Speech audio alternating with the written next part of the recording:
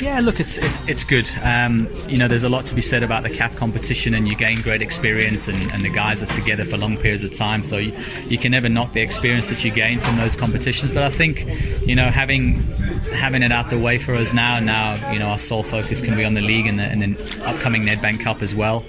So, look, after the last league performance against Cape Town City, we certainly weren't happy with ourselves. We went on and didn't particularly impress in the CAF games either. So we're certainly looking to get back to winning ways against Black Leopards. Look, they're certainly a very, very difficult team to play, and they've just come off a win themselves.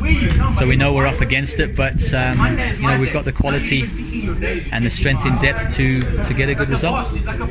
I think that the biggest thing is that coming off the last PSL loss, we've got to turn things around, and no better time than the present to do that. You don't want to talk too lightly of the opposition, because you never know what's going to happen. I don't like to rely on statistics of the past and how well we've done against them in the past, because there's always things that can change. But as long as we set up well, which we have done, and we're well organised, we've certainly got a great chance to get the 3 points tomorrow night.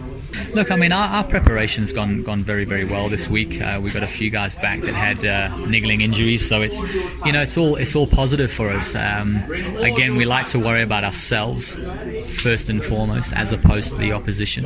Naturally, we've looked at their strengths and weaknesses, and know where we're gonna, affect the game when we play against them. But the most important thing is that we set up right. Patu Shedzonange, he had a bit of a knee issue, so he's back and ready to go. He's been training back the last couple of weeks, so he's available for selection, and he obviously comes back in and is a vital part of the team for us. Tivang is good, no issues there with him. He's come back after the foot injury as well, so he played in the CAF competition on the weekend, came through no problem, so he again will be available for selection as well.